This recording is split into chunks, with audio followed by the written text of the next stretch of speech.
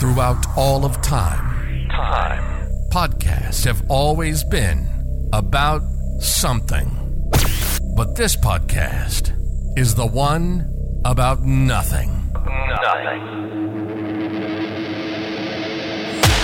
Recording from his home studio in Pittsburgh, Pennsylvania, you're listening to The Michael Papinchak Show, Pittsburgh's premier podcast about nothing. Now buckle up, because TMPS starts right now.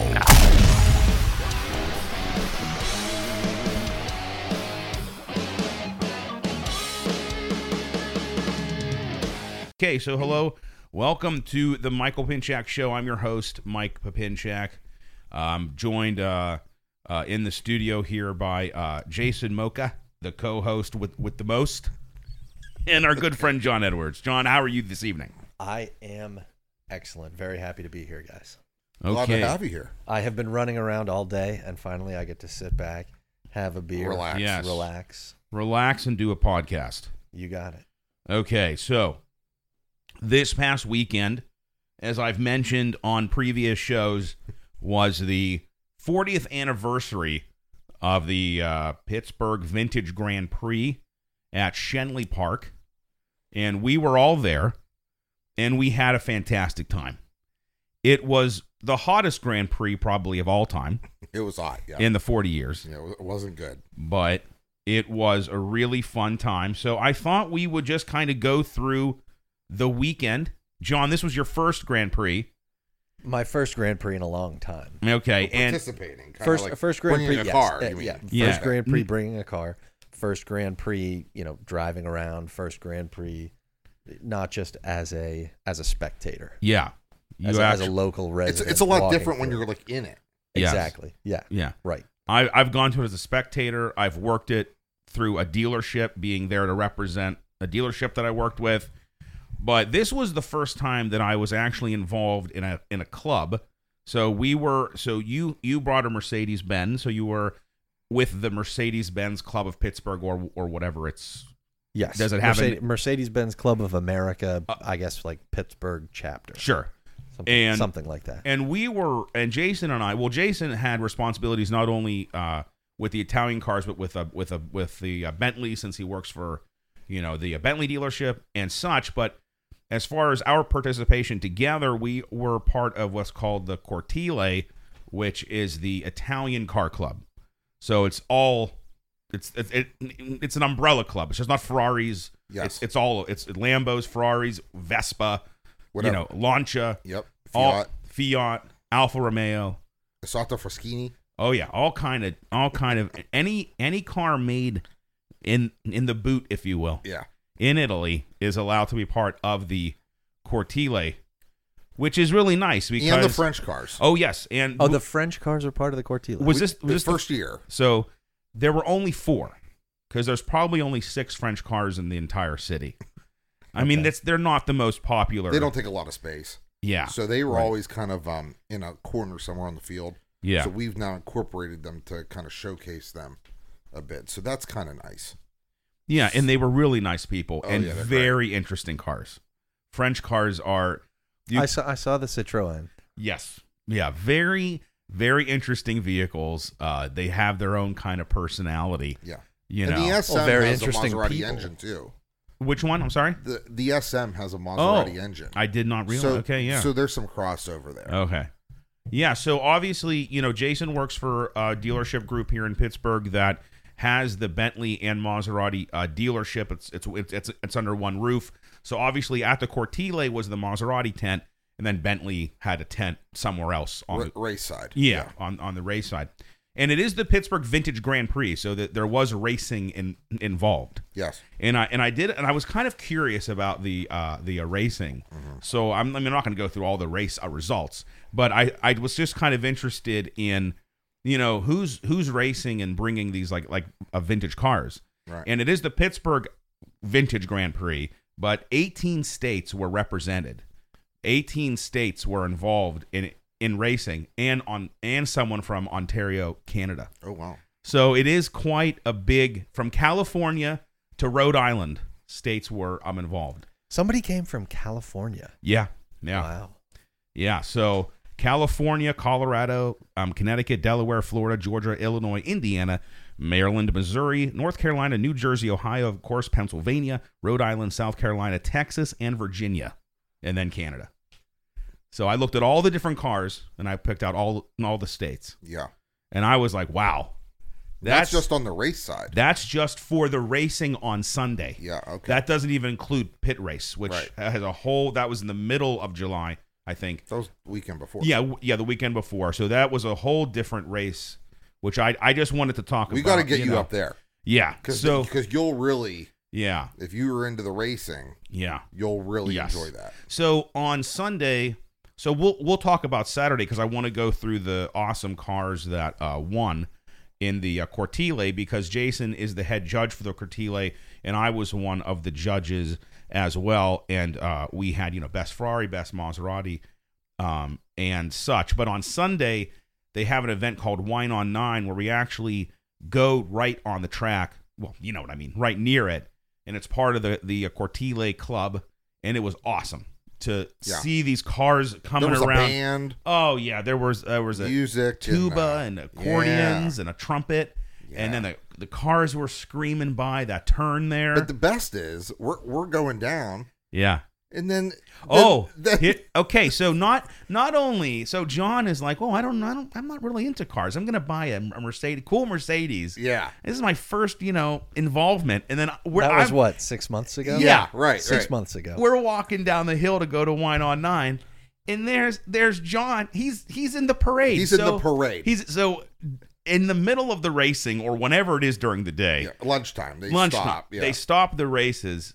And they have like a parade of all kind of different cars, and so they announce the Grand Marshal, and then they sing the anthem, and the Grand Prix does benefit autism and a school for the Allegheny School for intellectually disabled adults, and they were involved in the parade. They were. Is that correct? Yes, they were. So did you have an ambassador in your car? I did. Okay, I had an ambassador, and I think and I had an ambassador and a woman who works at the school and is involved with their development or their she's their point person with the Grand Prix. Because we're down there on Wine on 9, and then John comes down. I'm like, there's a girl riding on the back of his car. I'm like, yes. I'm like, what's going on? I think she runs the school. Yeah, there were like 4 Mercedes that kind of like led the way, right? Yes. Okay. Right after, I think it was the. I forget what the first car was. Okay. Then there were 4 Mercedes. Well, they have the pace car, the Jag. The pace car, the Jaguar pace car. Yeah. And then there were 4 R129s. Okay. An R107, and I think it was an SL. It may have been like an SL65. Okay. Like an R231. That one I can't remember, but there were 4 R129s and an R107. That's cool. When I saw you, like, kind of, because you had won an award, right? No, I hadn't won an award. The award that I won was showing up early. Okay, so I on all day Saturday in the morning I was in a board meeting. And I couldn't get over to the Grand Prix until about 2:33. I arrive in the SL, and just in time for the heavens to open and it to pour down rain. I'll tell you, that was vicious. So that was Saturday, I'm correct? Yeah, you were already home sleeping. No, I was home sleeping. So because the judging, there's a lot to go through here. Right. But after 2 p.m. on Saturday, after kind of all the action was done for us at the Cortile, it apparently stormed really bad. Awful. Yeah. Real quick. Felt like it came out of nowhere. Mm-hmm. Yeah. And so I felt like I was cheated out of a day. Okay. That is to say, I intended to park the car, walk around, find you guys, see some stuff, have a beer or two, have a What time was that? Like 3:30? That was about I got there about 3:00. Yeah. Okay. Yeah. And I had looked at the forecast. It said it might rain, and I thought about maybe not bringing the SL, just taking the GLC over. And I said, no, this is really what I want to do. Yeah. And then of course people were leaving as I was getting there. Yeah. And so fast forward, Sunday, I get up early, and I think, you know what? I'm going to, early bird gets the worm. I'm Sure. going to get over there and, Yeah. really walk around, see some cars. Yeah, you have to get there by like 8 o'clock. Yeah. Really. Yeah. I mean, they don't really allow till 9, but you can get on there Yeah. 8:30ish. But the earlier, the better, because You park the car. Oakland's a mess. Yeah. Well, yeah. Yeah. I mean, being local, it made it easier Yeah, for me. for you. Oh, sure. know, Yeah. I know how to get there. I can take like a back road or two. Mm-hmm. But I arrive, and as I drive on, the Sandra, who runs the Mercedes-Benz Club in this area, Yes. she waved me down, and she said, "Do you want to go in the parade?" And I didn't really know what she was talking about. Sure. I sort of looked at her puzzled. So what? She said, "We need another car for the parade. Can you? The only thing you have to do is take your top down." Oh, really? So, well, I had never at that point. Are there beads involved? At Right. that point, I had never taken the hard top off. Oh, okay. So this was, I'd had it serviced. I'd been out in it multiple times. But, it's a two-man job to take off the hard top. Yeah. And I'd never done that myself. No, you can't do it yourself. And there were two brothers who were there, the Conforti brothers. Yeah, they're Have big you met those guys? Oh, yeah. These are big Mercedes guys out of West Virginia. Yeah. And Oh, that's interesting. Okay. and one of the brothers, he helped me take the top off. We set it on one of those like circular tables. Yeah. Somebody threw down some blankets, and I drove up onto the hill into the Mercedes area.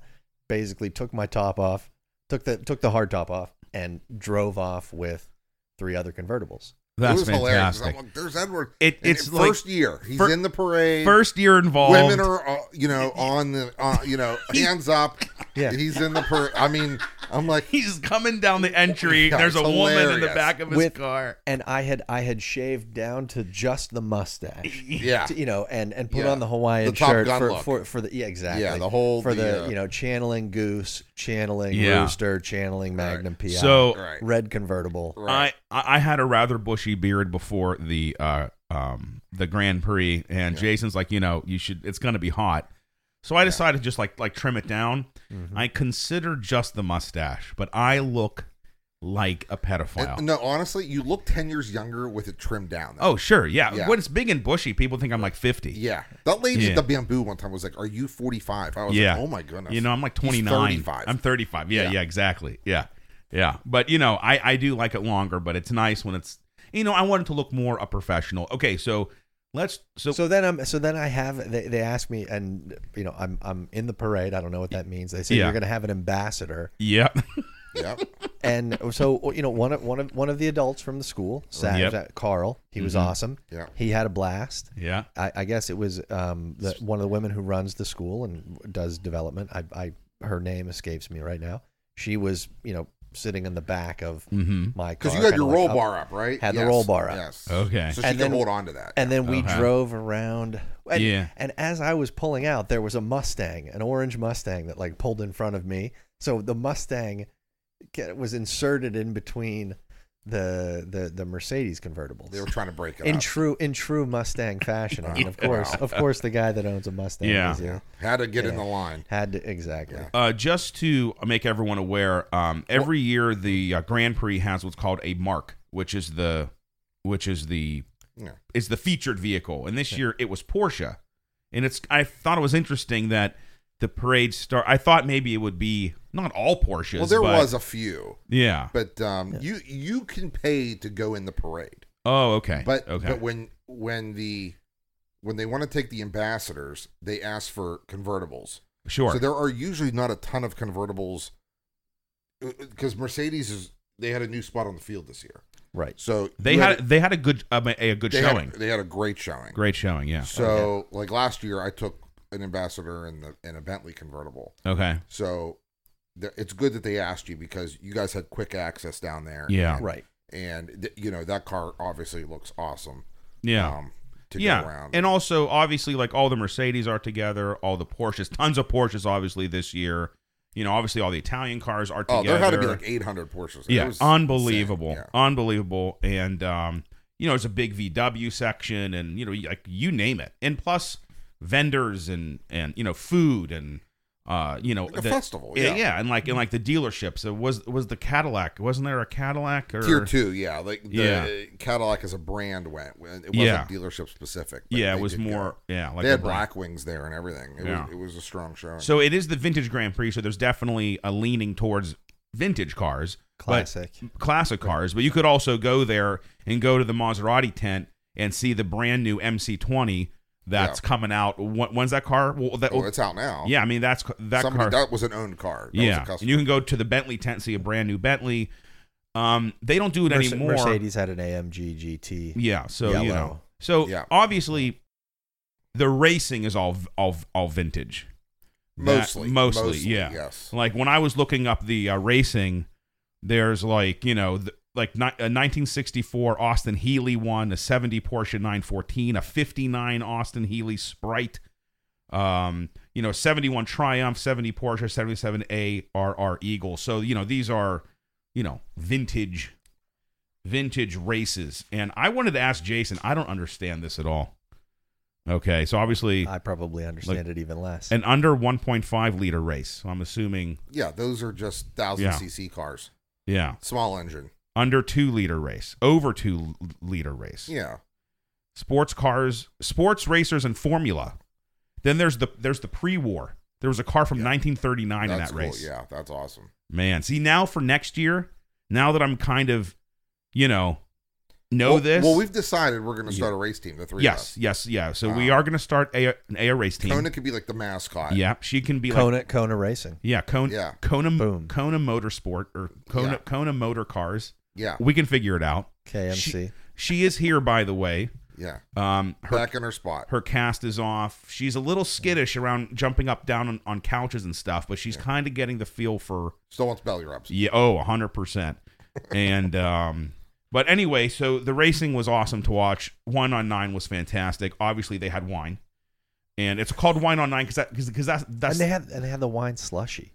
Yes. Wine slushies. The wine slushy. Slushies are the That's best. really popular. So that now. was actually up at the Cortile so it's right near the clubhouse. But his wine is down below too. Yeah. Just not the slushy. So the slushy machine was up where the Cortile, where the Italian cars were. Yeah, he had a tent. But then they had his wine down at the Wine on 9. Now, is that the 9th hole or is that the 9th turn? 9th turn. That's the 9th turn. It's the 9th turn. Turn 9. Because it is kind of like on a golf course, which still kind of like blows my mind. Yeah. That we're literally on it. Wait, but it wasn't the Wine on 9 was by that little there's a little pond. Yeah. So that it's not like we were literally having wine and Permani's sandwiches on like a green, but it's the golf course prop, like it's all around the golf course. Yeah. But the Wine on 9 event is great. You're right there at turn 9. The cars are, oh my God, I was like a little kid. Yeah. That's actually a place to come and just hang out. That is and you can stay there all day. Yeah, that's a destination for Sunday. If you just go Sunday, then it's worth going there. Exactly. Yeah. And speaking of that, it is if it made you feel like a kid. There were elements of the Grand Prix that made me feel like a kid again because it's like not the last one that I've been to, but the one that like stands out the most is walking through there with my dad, looking at all of the cars. Sure. In the 90s. Yeah. And that would have been, awesome, maybe like the 10th Grand Prix. Yeah. Oh, wow. 8th Grand Prix. That's interesting. Yeah. So it started 83. So this is the 40th anniversary, and we're all approaching 40. Yeah. Yeah, 83. Yeah. So, wow. So it was the 39th one because we didn't have one last year in 20 because of COVID. Okay. So it's the 40th anniversary, but I say the 40th actual Grand Prix because of our good friend, the coronavirus. Yeah, right. That has just been helping us so much. COVID-19. It's actually alpha strain. You have to specify. Yeah, the alpha strain. It's not to be from China. China. It came from China. Wait, what did you tell me? Someone online put like, what's the city? United Airlines was like, did you see that? What city changed your life? And somebody was like, Wuhan. That's fun. It's such a corny thing to say, but that's hilarious. And and that's one of those like, tell us a city that changed your life. And then Paris, London, New York, Barcelona, Wuhan. And everybody was like, this guy memes. This guy memes. This guy, for sure. He's the one. He has major experience with memes. It's Wuhan. Oh man, that is really funny. So, what was your Sunday? You stayed a while because you came over and stopped at the tent. Yep. While we were having lunch at the Bentley tent, and did you stay for a bit after that, or did you head home? So after I did the ambassador run. Yeah, because you came over and had lunch with us. So I did the ambassador run. I did the run before I did before run, and then I came over and had lunch with you guys. Yeah. And I had stopped at the Mercedes tent, had a beer with the group. Yep. And they all seemed very appreciative that I just jumped in and was willing to drive around. So tell us how did the club have catered food, or how did you guys do it? We had. It was brought in. I think it was like a Mancini's Bakery. Oh, bread from Mancini's Bakery. I think it was Bob's Diner. I remember seeing that. Okay. As a logo, and it was all kind of Italian centric. So, first day, sausage sandwiches, meatball hoagies. Yeah. I think there was like a veal marsala. I can't remember if it was like chicken or veal. Mm-hmm. And then fruit, cookies. My goodness.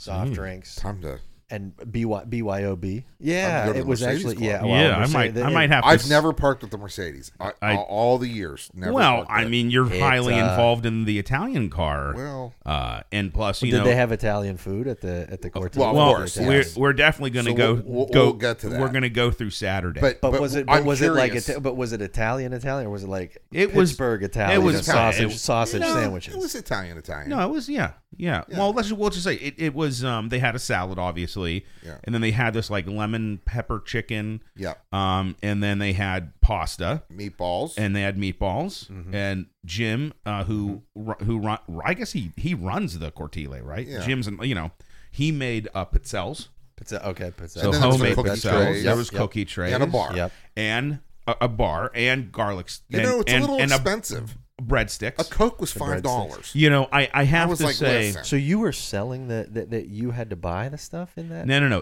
The food. Okay, the food was part of your ticket.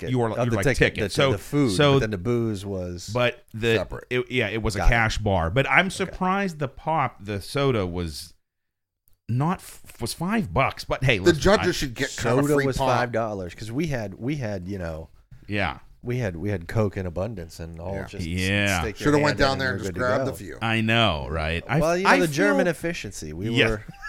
Well, you know why I asked is Italian food is the cheapest to cater because it's filling, it's heavier, and it can feed a lot of people. Yes. So pastas and chicken goes a long way. Potatoes, things like that. Yeah. Meatballs. Yeah. Well, okay, so there was a German food is more expensive. Yeah, to cater. there was we had a little chicken cutlet. Yeah. One day, kind of like a like a schnitzel. Schnitzel, yeah. Okay. There were meatballs, but there was also a pasta in like a. Was that like a white? Was it like the Alfredo? Oh yeah, it was an Alfredo. That was very good. Yeah, I couldn't mess with that. That was. No, good. but I mean, an Alfredo is an abomination. That's not. That shouldn't. Well, be. that's that's like you can American do that in Chinese America. food. You can do that in America. That's the General Tso's chicken. Yeah, of Italian food. But it was but essentially.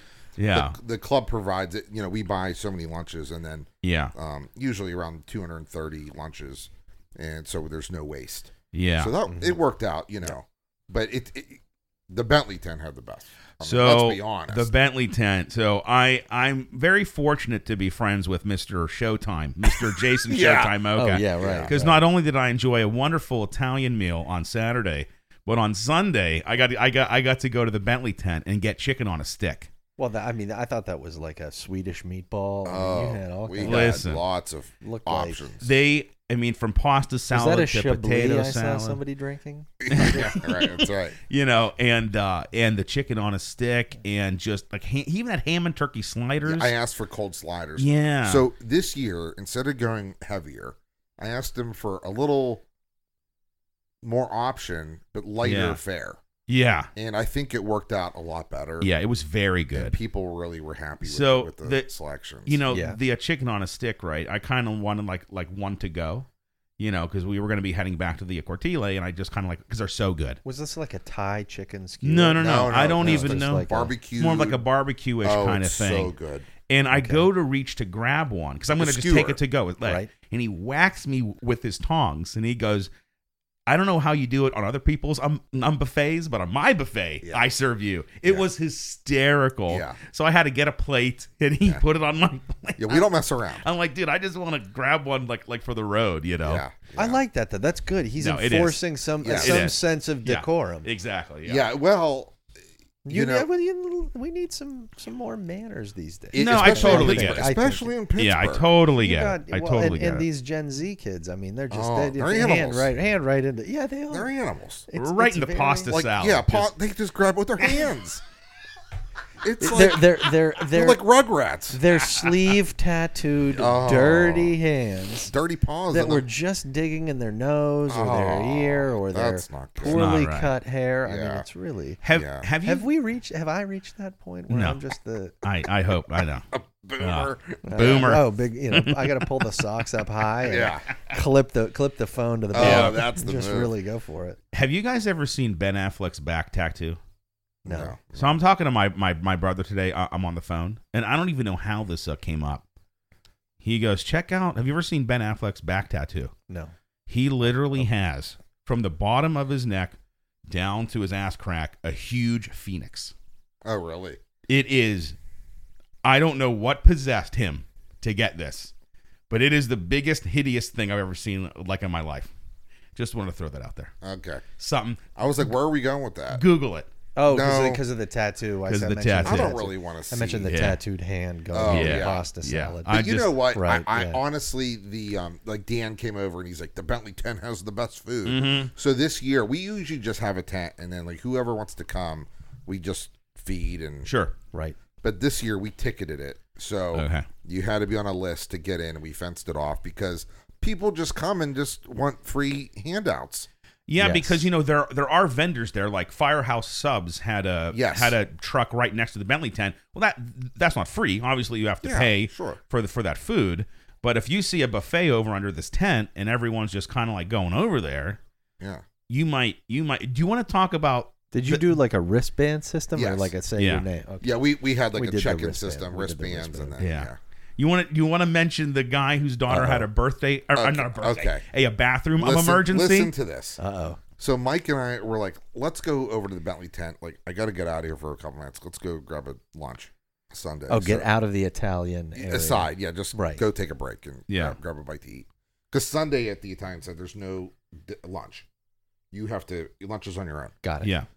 So I said, let's go down there and grab some food. And then the caterer and I know each other well. Sure. So I wanted to go thank him in any way and go say hi to him and see how things were going. So I go down there and we pull up in the golf cart and there is a guy there with a stroller and two girls. Yes.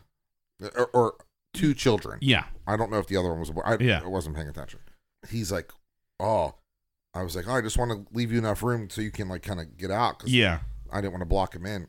He goes, we have this one has to use the emergency bathroom or something. Yeah. I'm like, oh, well, porta potties. Yep. About 25 yards away. Right. Yeah.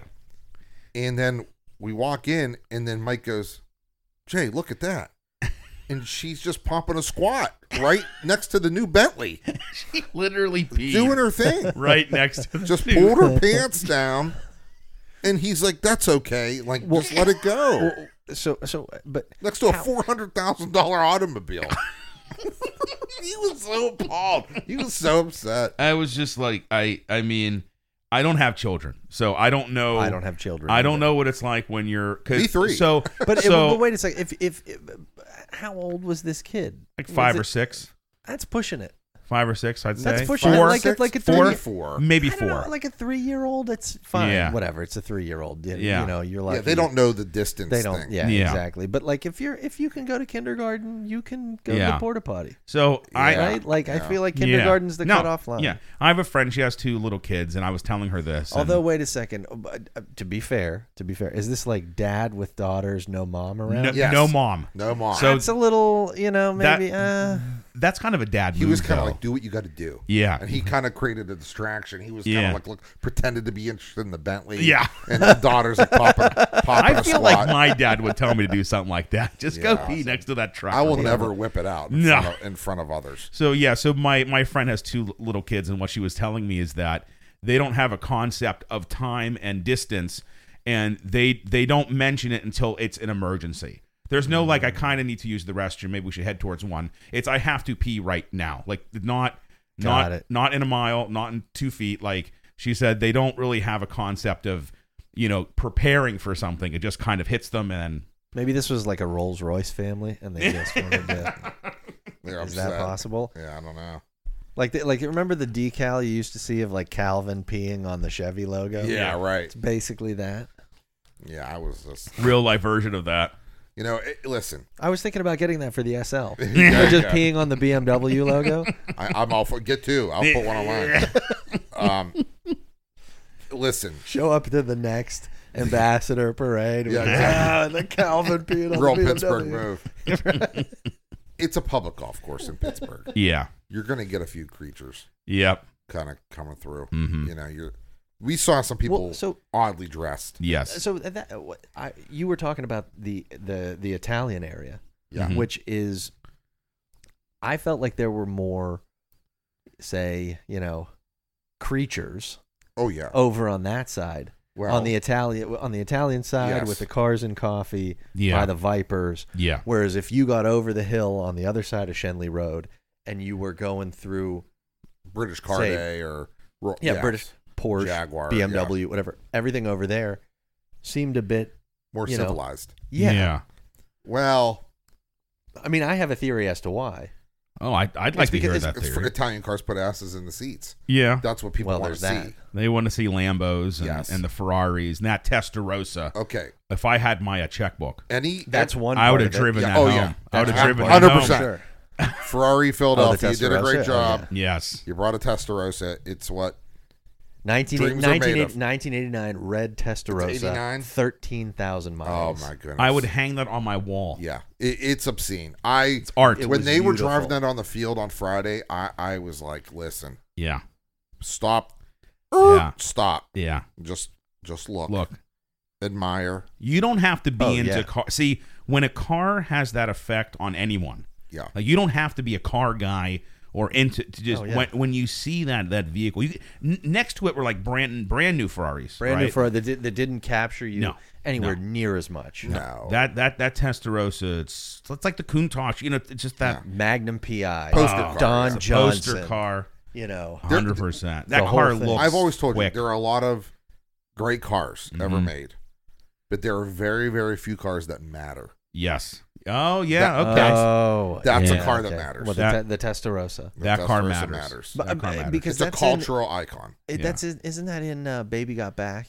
I don't know. John Edwards. Testarossa. Yeah.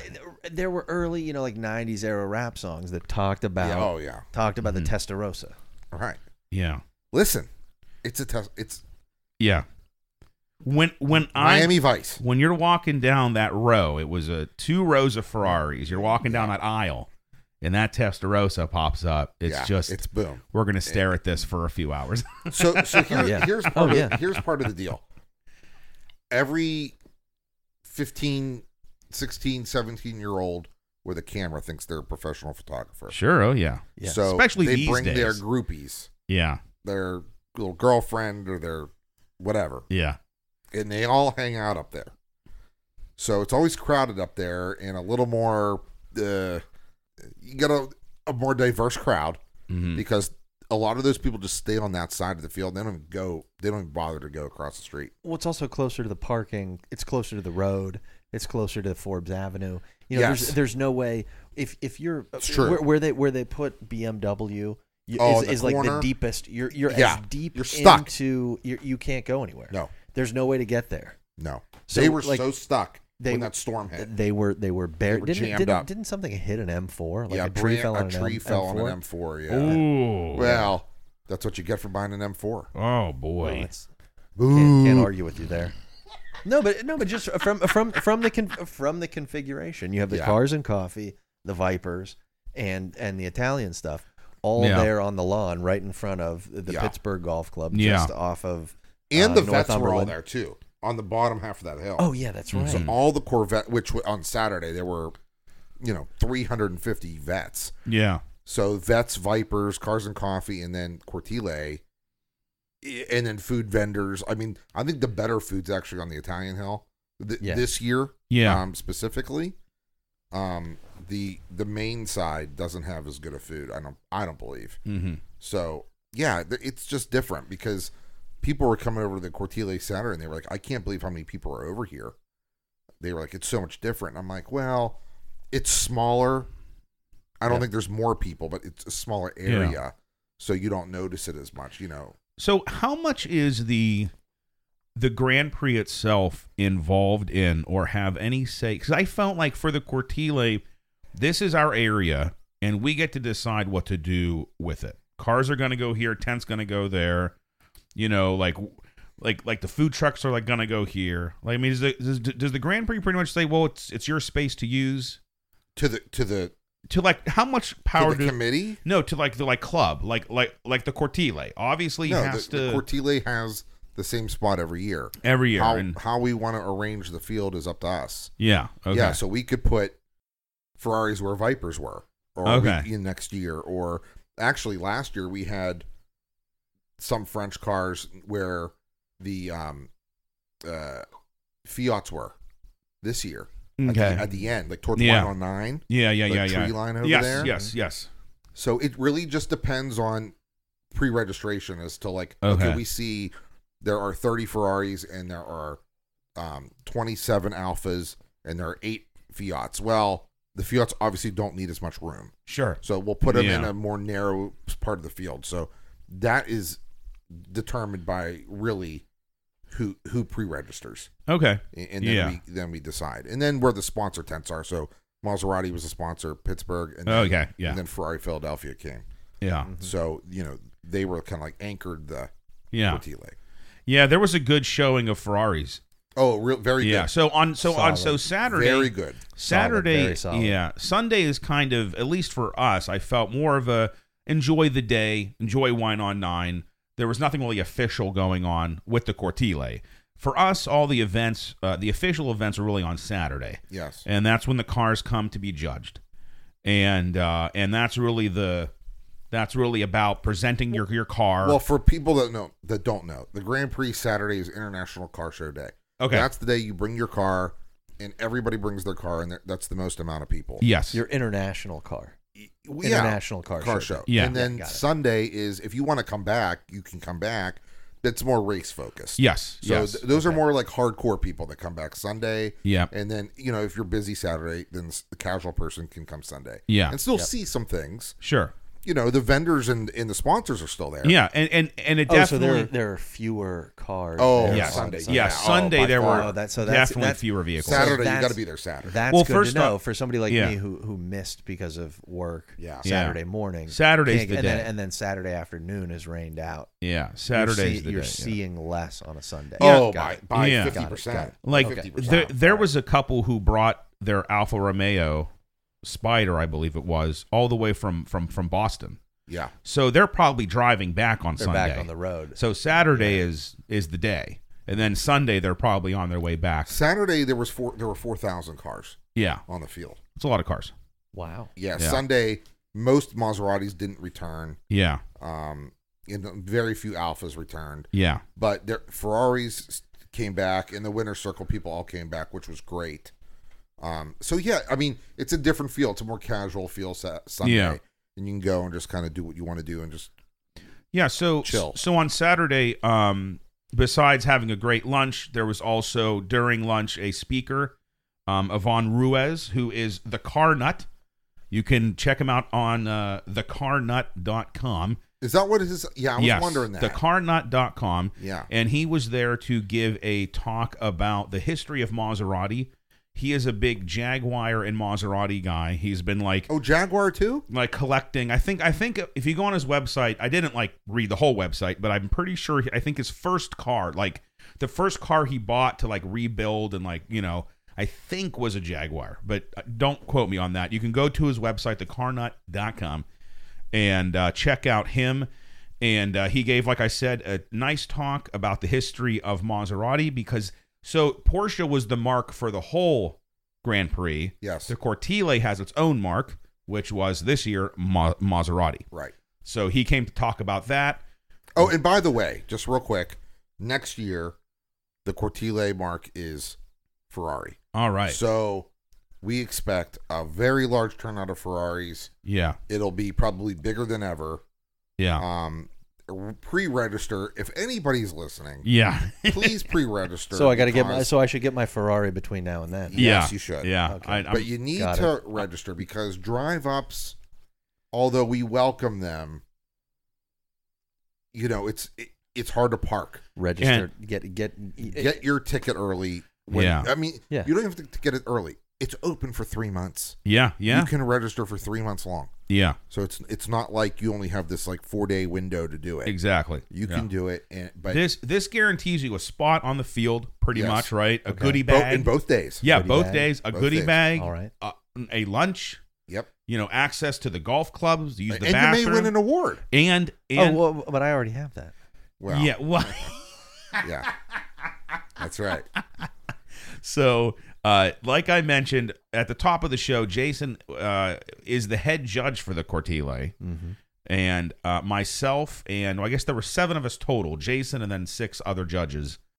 And we were split into 2 groups. My group voted on the Alfa Romeos, the Lamborghinis, the French cars, because they're part of we welcomed them into the Cortile family, and we thought, well, we need to have a best French car award.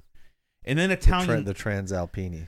Yeah, and then like Italian specialty. Like only one Vespa showed up, so can't have like a best of Vespa. You know, there's all kind of like launches and all kind of different. There are some smaller micro brands, but we don't Panteras and we don't discourage them from coming. We want them to come, but they're in a group by themselves. But obviously, we're not going to have 10 Vespa cars there. But so the best Ferrari was a 1989 328 GTS. Yellow. I'll always say the color, too. Yes, yellow. It was yellow. And the yellow looks great in a 328. It's fantastic. It was a very clean car. I believe it was out of state. I believe it was an out-of-state car. I did not write I think that. It was a Delaware car. We got to try to bring it home. We got to try to bring it home for next year. Oh, yeah, for you. Yeah. Yeah. Well, And so last year for my next trick. For your next trick. Yeah. Last year a 328 won too, a red one. They were just a sweet spot because they're just old enough. They still have the classic look, classic lines.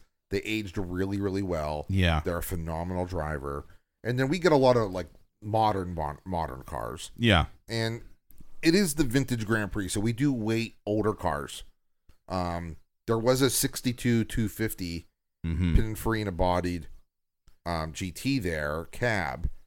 But we couldn't find the owner. Yeah, so to judge the car. If you want to be judged, you really need to be with the vehicle. You must be with the That's vehicle. just the bottom line. Yes. We ask you to open the hood, open the vehicle, open the trunk. I mean, but sorry, this guy had a 62, and he like went and. But here's the thing: he went to Firehouse Subs by the Bentley. Some people might not. They just want to park the car and walk around. I mean, you don't have to be judged. I mean, there's no obligation. If you're bringing, I brought a 2011. No, but he didn't like stand by with a taser gun. I would have. Yeah, right. No, that's like an electric fence around it. Well, I would have loved to have given that car some sort of recognition. Yeah, but I didn't know who. I didn't meet the owner. Yeah, they weren't around. We waited a few times with the car. Sure. I hovered around there for a bit to try to catch somebody that knew about the car. Crickets. Yeah. So we couldn't give it anything. Yeah. But it was an unrestored barn find car, which is this was very cool. Yeah. So did you see the barn find car? I don't know if it was there Sunday. No. So basically, it's literally a barn find. It's rusted. It's not restored at all. Yeah, no paint on it. No paint. Looks like someone just pulled it right out of a barn after the past 50 years or whatever. Yeah. And it's really cool to look at because often you see the restored vehicle, obviously. 60-year-old. But it's really a cool thing to see a barn car. Yeah. Yeah, very, very interesting. So I believe it was blue. The best Maserati, I believe, was a blue 1961 3500 GT. I think it was blue, right? Yeah, a Sebring. Listen, that car is a all-time classic. It's beautiful in the blue. Mm-hmm. I know the owner well. Yeah, it was a nice car. It's been in my show. Yeah. It's been in the showroom. I featured the car. He wanted to be judged. It's hard to compete with a vintage Maserati when Maserati was the spotlight car. Sure, yeah. So he deserved, something, and that car is a gem. I mean, it's a true star. Yeah, and I have to say that as far as being judged, the judges were wearing judges' hats that said judge, shirts that said judge, all matching blue shorts tucked in. So we had these like straw hats. We didn't blend in. No. There were obviously 7 judges roaming around. So this isn't like food writing where you're trying to be, no, sliding under the radar. No. You're like, hey, guess what? I'm going to look at your car and judge it. Exactly. And so actually, I was asked to judge cars. So like people knew we were there. People are aware of it. Hey, come over, judge my car. I was approached at least 3 times to. Can my car be judged? Can I be part of this? And of course, we would go over. Or like I didn't do Maserati, so if it was I think a Maserati owner coming up to me, so I got the other group, said, "Hey, this guy wants to be judged. Just say stay with your vehicle, get it opened up, and we'll be over to handle it." So people are aware that we stand out a little bit. So the Fiat was a 1964 2300S coupe.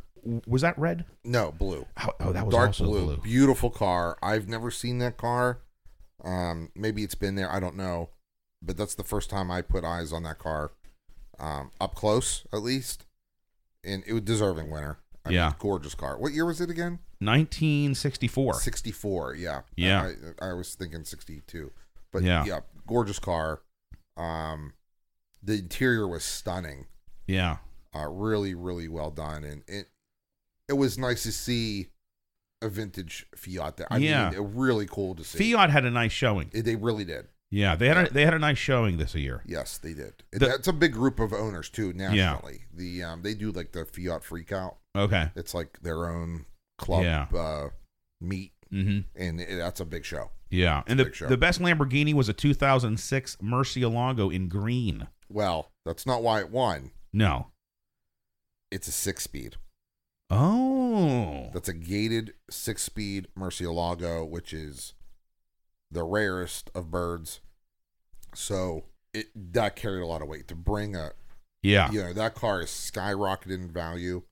At one point it was it dipped to like a $200,000 car, and now it's probably every penny of $750. Wow. That's insane. Whoa. That is insane. Yeah. That will be $1 million car. Holy heck. Yes, he needs to hold on to that. That will absolutely be. That is the last 6-speed Lamborghini. Yeah. Gated shifter Lamborghini. So he needs to keep that. So just because I'm curious, who pays $1 million for a car? Oh, you'd be surprised. You know what? We may have had this exact conversation the last time I was on the podcast. Yeah. Is it all just Saudi?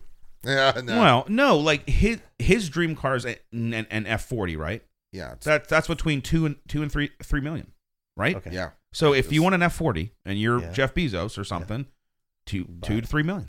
Yeah, I mean, someone like Bezos and Musk. But it's like a Bezos. It's a. I mean, it's a Musk, a lot of the people have owned that car when it was $400,000. Yeah. Oh well, that's what. Yeah. Okay. All right. So now they're asking 2 to 3 for it. Right. Okay. So it's just rarity. People put them around a tree or through a cement wall or whatever it is. And it's a numbers game. They already don't make many. Fewer and fewer and fewer. And fewer cars made. So they made 1,299 F40s. Okay. Yeah. So there maybe, let's say 1,000 10 still exist. Yeah.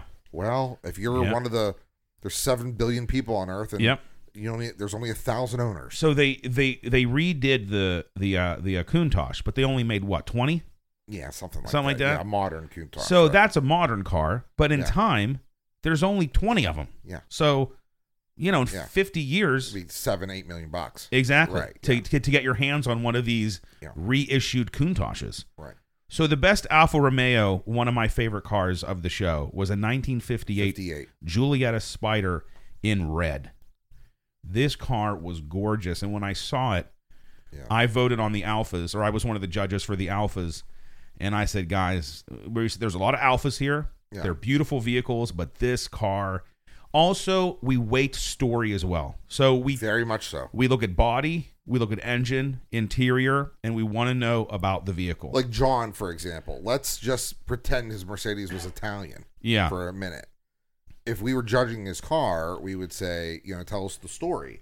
And you'd say, I went on this podcast. Yes. And, I was interested. I had this seed planted to get a vintage car. Yep. Correct. And then I went out and bought one, and then next thing you know, there's a girl in the back, and I'm in a parade. Exactly. Yeah. Right? Yeah. And yeah. then you're like, wow, cool story. Like that's what it's about, right? So it's just the kind of the evolution of how you got the car, how the car came about, and how you came into your possession, and maybe it's heirloom. You skipped over the part where you and I texted each other car ideas for like 2 months. Well, listen, but that's it. I mean. Yeah. Listen, who else are you gonna? you ask your friends and you ask people. Yeah. I own one. Yeah. So it's I have the same car. So I always say, if you go and ask every people about certain cars, they'll kind of regurgitate a article from Car and Driver circa 1997 or something, and it's like, have you ever driven one? Well, no. Then how do you know? No. Always get your information from somebody who has owned one or is a longtime owner. Yeah. They will give you the nuts and bolts, of what you need to know. That describes exactly how the last 2 cars I bought. Yeah, see? There you go. The GLC 43, which is out in your driveway right now. Yeah.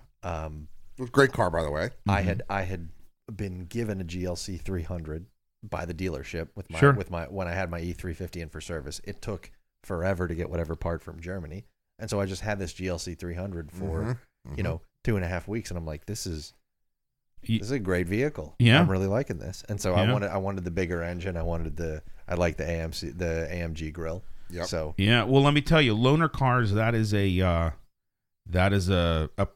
I don't know what to call it, a point of sale or a.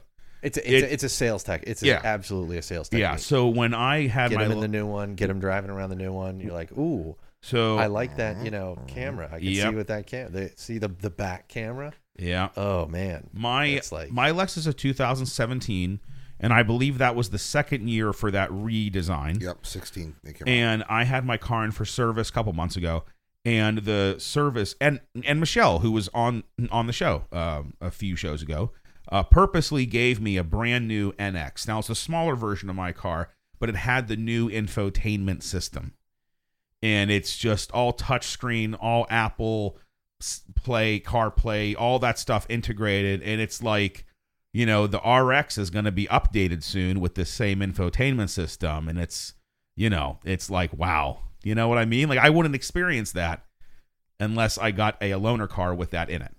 So it's definitely a sales technique. Absolutely. So, like we talked about earlier, there is an award for a best Italian specialty car, a brand that maybe only 1 or 2 show up, and it was a 1959 Vespa 400, and it was like this metallic shiny silver. Yeah, great car. This car, I could wear this car as like a vest. Okay, that it is rather small. Okay. Yeah, right. You should have asked him to sit in it. Oh my God. I mean, clown car, if there ever was one. My knees would be out the windows. Yeah. So when I saw this vehicle, there was only one Vespa car there. When I saw it, I was like, Jay, this has to win something. People were crowded around it. Because, I mean, it wasn't restored it was all new. I mean, it wasn't, I don't think it was meant to be restored back to what it looked like in 1959. It was just it's like new. Yeah, it was this shiny silver on metallic paint. It had this like leather interior that looked like a 1950s diner, like a red leather interior. I know what you're really just what a cool car. Yeah. And it top opens. Yes. And so thank God we had this Italian specialty award, because I'm like, we got to give this guy something, because it's almost like it would have been like a crowd favorite award, or I mean, we have a fan favorite or something. I mean, we have the Italian specialty obviously, but if we didn't have that, I don't know, we could have given him a fan favorite. Someone run and get a gift certificate or something. You know what I mean? Because it was just such a cool, unique thing. And let me tell you, before I announce the Best in Show, so kind of like the Keanu Reeves of Italian cars. Yeah, like, never won an Oscar that I know of or that I can think of. But everybody's like, oh yeah, Keanu, you gotta have him. Great guy. Yeah, great. Also, great set of films. Well, first of all, his name's Norm. Yeah. And I know Norm he's been at my show. Oh, for a second I thought you meant Keanu. I'm like, his name's actually Norm? That's fucking... Oh, yeah, and the guy is just super cool and appreciative, and he wants to be there. Yes. At the end of the day, when you show a little enthusiasm, you're around your car. Oh, yeah. You're talking to... People are asking you about it, and you plant yourself there all day in 100-degree weather. He literally is 110 years old. I'm sorry, Norm, but you're definitely older. Yeah, he's older. And he was not walking around going to the Firehouse Subs. No. This show is brought to you by Firehouse Subs, by the way. Yeah. But anyway, he was anchored there. with his car the whole time, the whole weekend.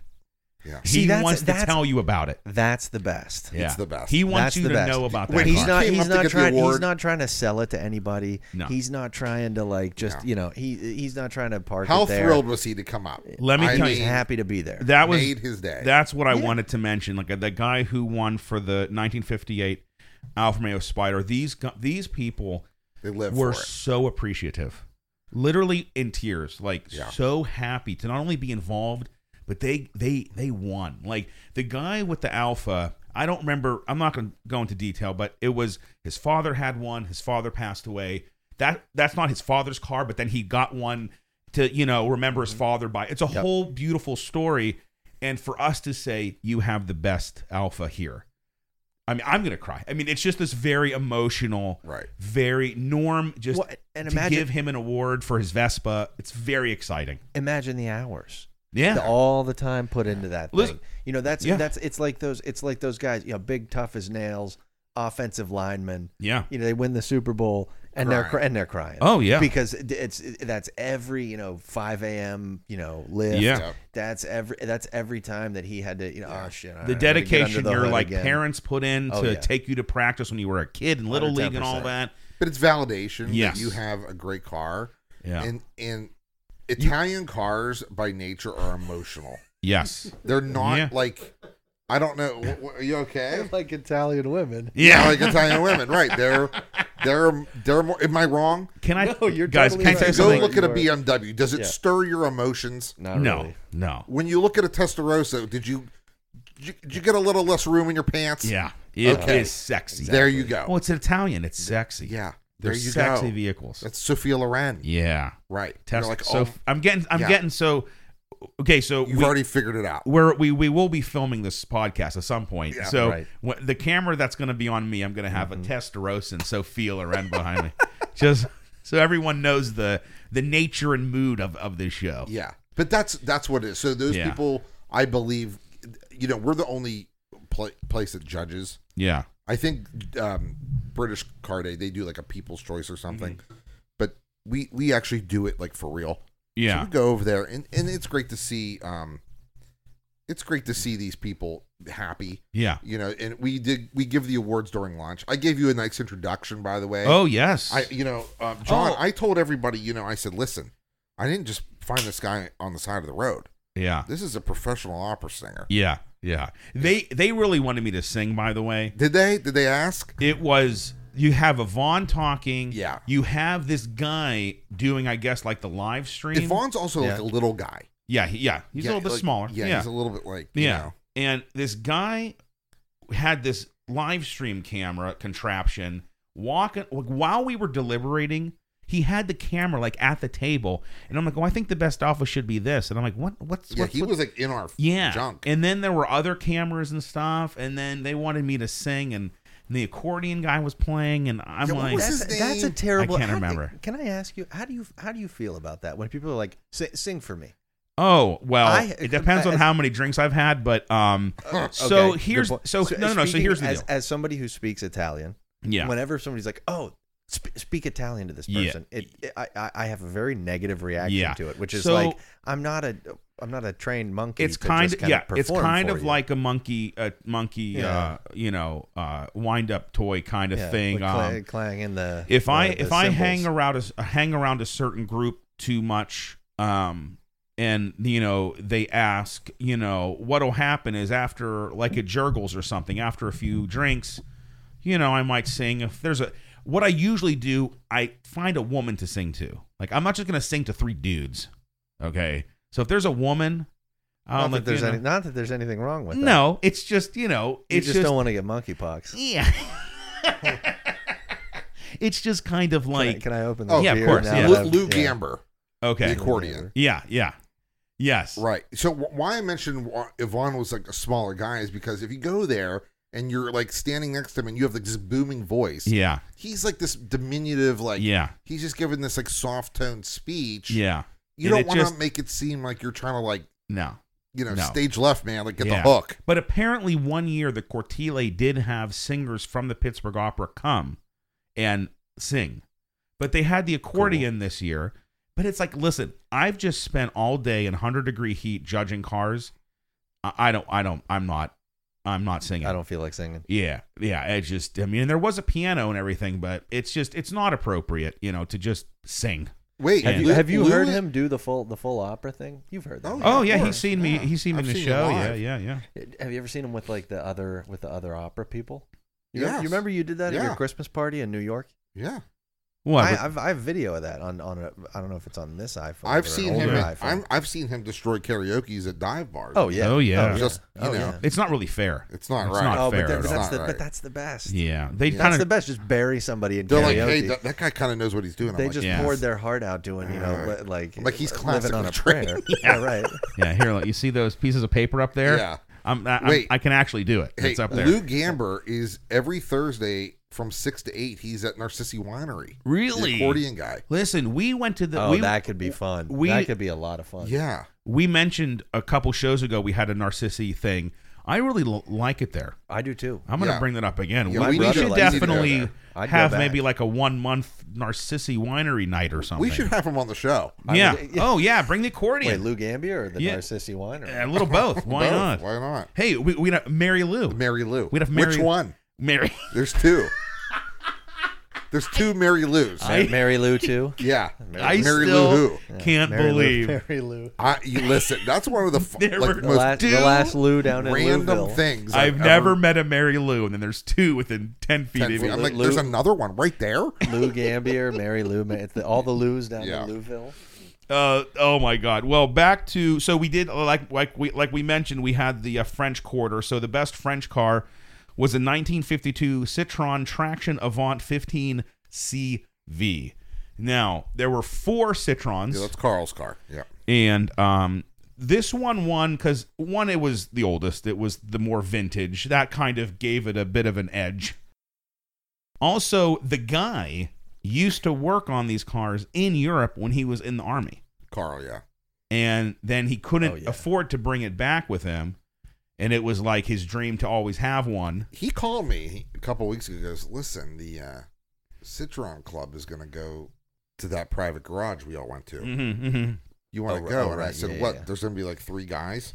He goes, I'm the president of the club. I was like, Carl, there's 3 members. Yeah. You're all officers of the club. Yeah. You have no members. Have you ever driven a Citroen?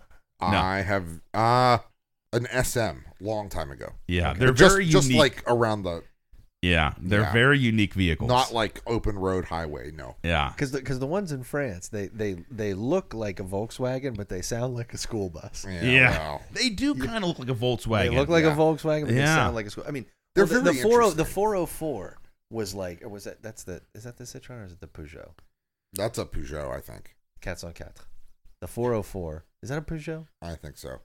So my grandfather had one. I'm sorry to the car audience, to the French, to the French car enthusiasts. We don't have one of those. We need to get one of those. What a Peugeot? Yeah. Oh, at the show. So you know what? Well, I might have to ask Jason about tell him some of my car ideas. I never got to tell him during the Grand Prix. But my dad always wanted a Rolls Royce. Oh, sure, yeah. And our friend in Coriopolis has one that sort of could use some tender love and care. Yeah, because he doesn't take care of anything. Well, there's he takes care of everybody else's cars. Yeah, that's the thing. Yeah, 404's a Peugeot. Yeah. For all the Peugeot fans. The 404 featured prominently into Breathless with Jean-Paul Belmondo, famous for, cinema noir. That was Godard, one of Godard's famous films. Okay. And it's best to forget about the 404. Okay. They leave. This is classic 60s. Peugeots don't have a great rap. Cinema. Okay. Well, that's the thing. Peugeot probably paid. Yeah, they're Godard like to feature the 404 in the film. Yeah. Same thing with the Parisian Police. They both feature, prominently in the. I don't know if it was a James Bond film. No, I don't think it was. But there was a film that like Audi or Mercedes obviously paid for product placement, but there were parts of the movie that were basically car commercials.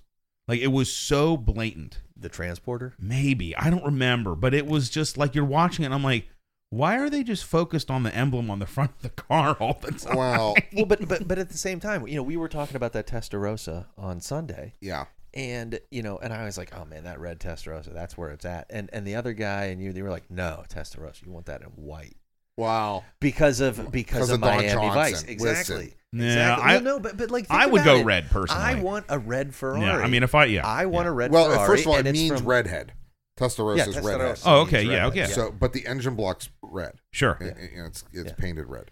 So you get the red. Yeah. But that car in white tan is. Oh yeah, But think about it. That's Don Johnson. That's Miami Vice. Yeah. And then for me, it's Magnum PI. Watching him in that red Ferrari just pop out in the Hawaiian shirt and the mustache. You need a 308. I think I do. I think that's the move for you. I think that might be the move. Yeah. Yeah, 308. A red 308 is just stunning. Full on go for it. Keep the mustache. And I'll tell you, I have the Hawaiian shirts. That's not a problem. You have to do nothing to a 308 and it sounds unbelievable. So we're just knocking things off the list here. We're going 308. Okay. Yeah. We're going 308. All right. All right, 308 shopping this weekend. We'll just head to the local Ferrari store. Red or yellow? Yeah, the local Ferrari store. If you could, well, jeez. Speaking of which, I mean, the racing team really needs, merchandising to go along with it. That's true. There should be a Ferrari of Pittsburgh. Yeah. We should be poised to, make that happen. Let me see. 308. Give me a day. I'll find one for you. Yeah. 308? Give me a day. Yeah. Give me a day or two. I'll find one for you. Well, this is know a guy who knows a guy. Yeah. Yeah. Well, they're just great cars. I'm a big fan of the 308s. Let me finalize things with my uncle, Samuel. Uncle Sam. I have to clear a hurdle or two. Uncle Sam. I get it. Yeah, well, Uncle Samuel is. It's a tough uncle to have. Yeah, it is. Right. Yeah.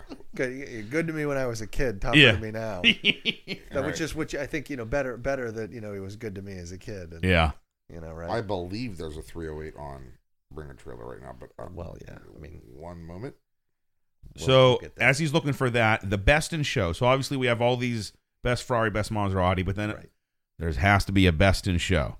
It was a 1928 Isotta Fraschini Tipo 8ASS. So this is like if you just think of like an old car, one of those huge with the big wheels and the huge hood. You know what I'm talking about? Mm-hmm. Ostrich leather. I'm going to lead off with that. This car has ostrich leather. It is one of the coolest cars I've ever seen. Probably one of the, rarest cars I've probably ever seen. That can't be a very popular vehicle to own. And it actually, the owner was there, but it had like handlers. So like a guy moved it when it was moved into the winner's circle. That was also a very nice touch. We had these flags. So best Maserati, best Ferrari, and it was in a half circle. That was really cool. And that was the winner's circle. So, and you were there. Right around that green. Right around that green. Then you were welcome back Sunday to repark in the winner's circle. Very nice. And then there was a woman who basically, she had gloves on. And basically, if you wanted to know about the car, she was the one who knew all about it. And it was, I mean, Jay, I mean, if you can talk probably more about that car than I can, but it was really spectacular. I think that's the 17th green for those who know.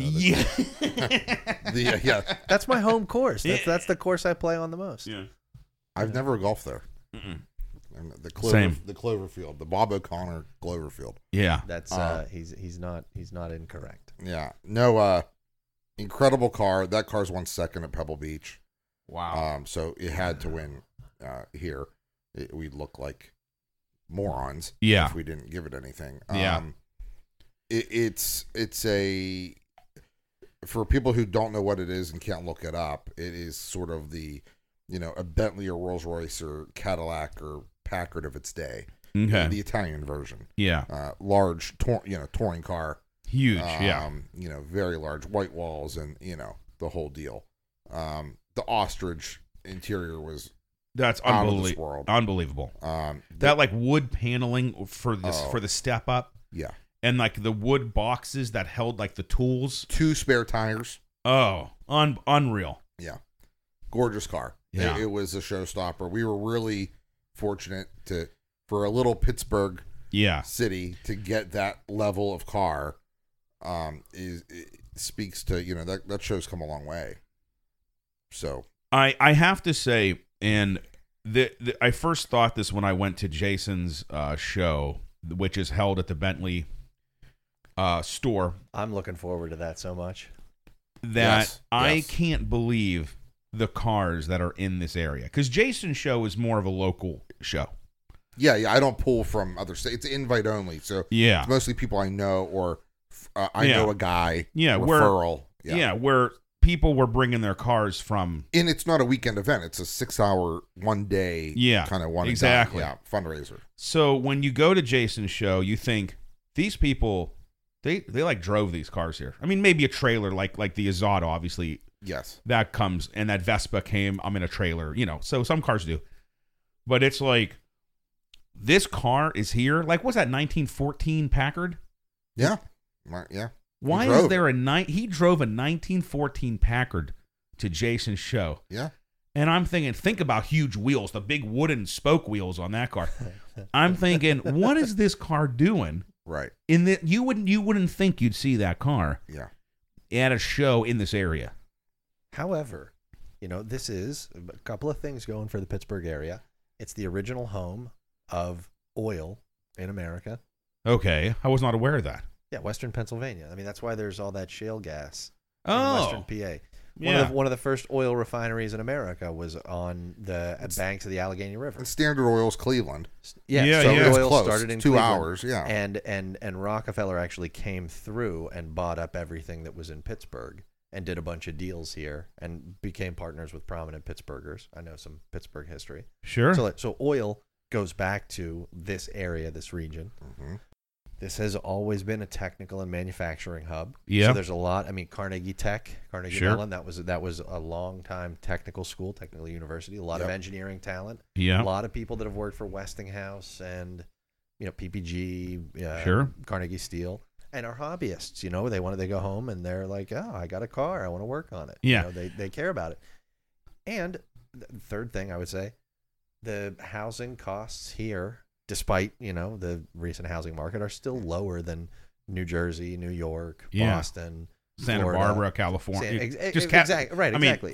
San Francisco, forget it. Right. And LA. And exactly. And so, growing up here, I felt like the average car was a little nicer than the average car in like New Jersey, New York, Boston. Yeah. Because you have more room in your budget sometimes for a car. Yeah. And then I would say, like, as a maybe a fourth, because the weather here is so shitty, everybody kind of knows how to navigate that. Yeah. You ever go to DC, they get like an inch of snow and the place shuts down. Sure. And we get an inch of snow and it's like, you're not missing school. Yeah, no, get in. 100%. Yeah, right. Yeah. So I feel like because people have, knowledge of the weather, respect for the weather, they're not then destroying the cars all year long. Exactly. Yeah. They have the sense to. And this is This is one of the oldest cities in the country. Yeah. Yeah. Correct. Right. So there's a lot of old cars that have been passed down. Yes. That too. And that's great. That's a really good point. People don't leave Pittsburgh. Yes. A lot of people stay. And so it's not like people are like, oh, what do I do with this? Packard. Trying to sell it at the local auction. I feel like a lot of the homes in the city are older people. Yeah. So they stay. They grow up and they stay in the city limits. So. Yeah, I know that there was one, vintage classic Alpha, and I asked him about it, and he goes, no, I bought this new. I was like, oh. Yeah, that's awesome. Because we always asked how many owners. Not that a one-owner car might win over a 3 or 4 owner car. We're just curious as part of the story. He goes, oh, no, I bought this Alpha new. I was like, wow. I don't know. It just kind of like hit me. Like, holy heck, One of those cars, when we were at the waterfront, we walked by it was a green one. I can't remember what it was. But my dad pointed at it and he said, your Aunt May had one of those. Green one? It was green. It was at the waterfront. It was not on the Chick-fil-A side. It was on the other side. It was I forget the mark. But I could ask about creatures. Well, right. Well, on south side. I mean, waterfront. Or the waterfront. The waterfront. Yeah, that was special place there. That was a good time. Yeah. You came to 0 events. I came to 0. You came to no events. I you swooped need to step in. your game up. I swooped in, judged, swooped out. I think South Side was the tune-up's a cool event. The tune-up's it's a good setting. Yeah, it's a great setting. It's a good setting to have a display there. So I think that was, that's always a strong show. And then Walnut's okay. Got to get one in the stadium. Drive the cars into. Well, the tune-up used to be at Heinz Field. But in the field. No, excuse me, Accusure. Oh, or whatever it's called now. That'll last 3 years. Yeah, that company's got. Yeah, I don't really. I mean, listen, I don't know the. They'll buy everybody's hearts. Wrong. Yeah. First of all, wrong. No. Yeah. No. Sad. No. Yeah, I love. So just in case you don't know, Heinz Field is no longer Heinz Field. The Steelers. So I mean, because that's a money thing, right? The company pays to Heinz pays to have their name on the stadium. So the money rights or go like to the naming the team, right? And then they can't use that for players. That's not a salary cap number. Okay, that can go to, arena or field upgrades. Okay, a new jumbotron. Sure. Fan experience stuff or coaches' salaries. Okay. That's what that goes to. So obviously, I'm assuming Heinz made that decision. I don't know why they didn't renew. Yeah, so it's not like the Steelers booted Heinz from. No. Heinz just said we don't have enough catch-up money to keep it up. Well, and I don't know how some Michigan-based insurance company. Hunt's ketchup has been coming on strong lately. Yeah, can you imagine? I know my mom had some. My mom had Hunt's ketchup on the table. Really? Oh. Were you upset? I was not happy. Well, yeah. Listen, I was not happy. I understand. It's a weird darker red. Yeah, it is. There's something it is. wrong with it. It's like a blood red. Yeah, it's not really good. Odd. It's not good. Yeah. So I don't know how a Michigan-based insurance company got their name on the Pittsburgh Steelers. Thomas Tull. Who's this? Tull. Who's that? He's a wealthy businessman who lives in the area. Was involved with the Batman movies. Oh, financing the Batman movies. I don't know where he. Yeah. He might live in the South Hills or the North Hills, something that like that. That name sounds familiar. The Thomas Tull Foundation. Thomas Tull is involved with Acrisure.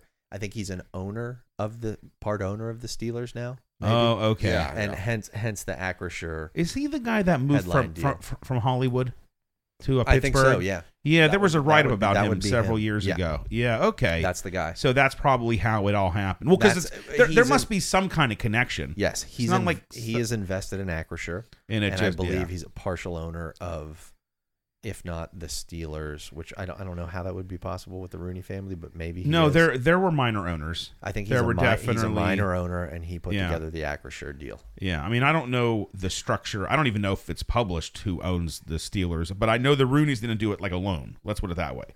There were definitely, or at least at this point. He produced the Dark Knight trilogy. Yeah. Oh, okay. Yep. Wow. Yeah. And before that, I think he ran some kind of like tax prep business. Okay. I think he started and ran or had like an H&R Block type competitor in the Acrisures out of the Midwest. And he plays guitar for the Ghost Towns. It's a Michigan. Who toured with the Stones. What? Yeah, he does all kinds of cool stuff. We need to get that guy on the podcast. Yeah. Tell us about Batman. Yeah, what are we doing? Yeah, we need to get him on. Yeah. Yeah, Tell us about Batman. Hey. Yeah. Say, I'm Batman. Listen. I'm Batman. That's the best Michael story. Keaton, I bet, uses that. That movie's been on every day for the past week. What? The 89 original. Oh, really? Batman. Yes. If I was Michael Keaton, I would probably say I'm Batman all day. All the time. That's the best story, the SNL story. Yeah. I don't know if Adam Sandler tells it. I think he was on SNL. Spade, I think. Or maybe it was David Spade. He was on SNL back when that movie came out. They all went to dinner for like the post show or whatever. Maybe it was a pre-show dinner. And obviously SNL wanted to pay. They pick up the tab. Because he's the guest of SNL. And he grabs it and they say, no. He goes, I'm Batman. And then he pays the bill. Like I'm Batman. I pay the bill. Like I'm Bruce Wayne. Yeah. I'm going to do that the next time I'm drunk at the bar. Yeah. I'm just going to grab a girl's bill. I'll take care of it. I'm Batman. I'm Batman. Would you have a White Claw? I'll take care of it. And she's probably going to pepper spray me or call the bouncer and be like, get this fucking guy away from me. Get Batman away. This guy has a mustache on. He hasn't stopped talking about an SL 500 in the last. Yeah, right. Yeah. Trying to pay my tab. Right. Tase him. Yeah. Trust me. Yeah. You pull up on a Ferrari. But you know what? This will girls be like do all kinds of things. When that's true. Yeah. Like do all my cocaine and then bounce. Yeah. Listen, if I ever get a Lambo, I need some Quaaludes. We got to remake some Ludes. Yeah, remakes them because I'm gonna reenact that scene from Wolf of Wall. I mean, that's the kind of stuff. Quaaludes are hard to find. Pretty soon, Sotheby's are going to be like, we got like 20 Quaaludes, and there's going to be it's going to be some like Leonardo da Vinci painting, in the trunk of a Testarossa, and then there's some Quaaludes found in a 1989 Testarossa. Yeah, Mrs. Lieberman passed away, still had these, and then 20 Quaaludes. And you got the diplomat, the ambassador from Qatar is just throwing money down. I'll take him. That is so funny. You know what? It'll be like when Civic Arena changed its name to Mellon Arena. I still called it Civic Arena. Yeah. We're all going to say, I'll meet you down at Heinz Field. What is it called now? PPG Paints. It was Console, Console Energy Center. Now it's PPG Paints Arena. Quaalude Arena. We're going to bring back Quaaludes. Yeah, we need a TMPS podcast field. Yes. Well, Isn't there like a lacrosse field? The Riverhounds. We could sponsor where the Riverhounds play. As part of the Cortile, the Pitt students. Dude, he's losing his mind. I know. The look on your face when I said the Riverhounds. Yeah. You didn't even laugh. You were just disgusted. I'm just like, it was oh just my god, pure disgust. Yeah, I don't know if that's going to work out. So you're like, I don't want the TMPS podcast associated with the Riverhounds. No way. The universities, I think around the globe, not just in the United States, I'm not sure, they have an engineering club where they build like an open wheel formula car. Yeah. And they were at the Cortile. They not only volunteer, but they bring the car, and that car was in the parade. And their car, like an F1 car, is covered in sponsors.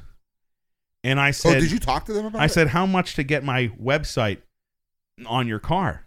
I'm like, oh, well, you donate, and there are different tiers, and based on the tier, obviously the University of Pittsburgh's like real big because I'm sure, they're part of the thing, and just random things. So I'm going to call them up, figure out how to get in touch with them. I mean, I wasn't going to do it there. I didn't have a checkbook or anything, with me, and they're just kids, college kids, volunteering. We'll ask Bernie. I mean, we'll hook it up. Wouldn't that be hilarious to get overly involved in like the pit or CMU like Formula One? Oh whatever, no, like, I think open car thing. No, I think I'm just, gonna just TMPS on it, nothing else. Yeah. Last year, they went on the bring track. some of the guys from Rorick over and just help them engineer it. Last year they went on the parade. They ran out of gas. Yeah, I told them. I said, don't run out of gas this year. Make sure some gas in that thing. Yeah, I said amazing. They ran out of gas. They were like, and then they had to get towed back, and then they pulled the cable. Were they CMU kids? No, the pit. This is all pit. This is all pit. I don't know if CMU has a team. Well, because it's like it reminds. You remember Under Siege 2? Oh God, the second Under Siege where he's on the train and the egghead is that like a guy. Seagal movie? Oh yeah, it's Seagal. Okay. It's Steven Seagal. And at the end, the guy's like, "You'll never, I have everything on this laptop." And Steven Seagal shoots the cell phone off the laptop, and the guy goes, "Oh, I never thought of that." He was like the mad genius who outsmarted the CIA, outsmarted the DOD, was controlling the satellites. And Steven Seagal was like, "I'll just shoot his laptop." I was like, "I didn't think of that." You gotta just. It's like the CMU kids. They architect this amazing thing, and then it ain't got no gas. It ain't got no gas in it. It ain't got no gas. We don't know why it's working. Okay, have I ever told you this story? When I was a kid, we had 2 driveways. Okay, 2 driveways. We had the driveway that went to the house. We had a driveway that went to an outbuilding that was another big garage that had all my dad's tillers and gardening equipment and like storage, right?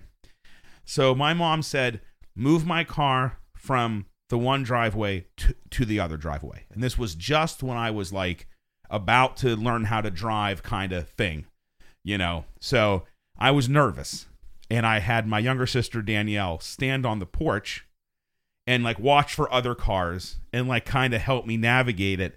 I mean, I was not of driving age yet. I was getting there, but not yet. I didn't have a permit or anything. This is interesting already. So I get in my mom's car. It's a late 80s Mercedes Benz. It had a phone in it, not like a car, not like a cell phone. So it's cool. It had a phone with a coil, like a legitimate phone. Yeah. And it was the coolest car. And I wish we still had it, but, long story. So I get down to the bottom of, because the driveway's on a hill. So I get down to the bottom of the hill. I got to pull out and just pull into the other driveway. And it's not moving. I'm like, Danielle, what do I do? And she's little. She's 3 years younger than me. You think she knows? And I'm like, it's not moving. It's not moving. There was a car coming. Danielle goes, is it on? I never turned it on. I just somehow put it into gear and it just coasted down. Are you serious? I never actually turned the car on.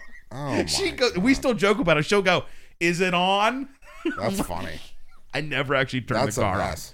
Yeah, I don't even know how I got it like into gear. I don't know how it rolled. It just. What's funny is that's sort of like half of the job in IT. You just ask people to turn it off and on again. Yeah. So I was thinking, did you reboot? Yes, I rebooted it. That's the first thing that I did. Yeah. Did you reboot it again? It's the worst. Guy's name Ben. Unplug it and plug it back in. But anyway, this year's Pittsburgh Vintage Grand Prix I thought was a great success. It was tons of fun. Big success. It was a great success. We were winning all weekend. Mission accomplished. I really enjoyed that. Was a really good one. You should clip that. Yeah. That you should clip and put into the intro. Yeah.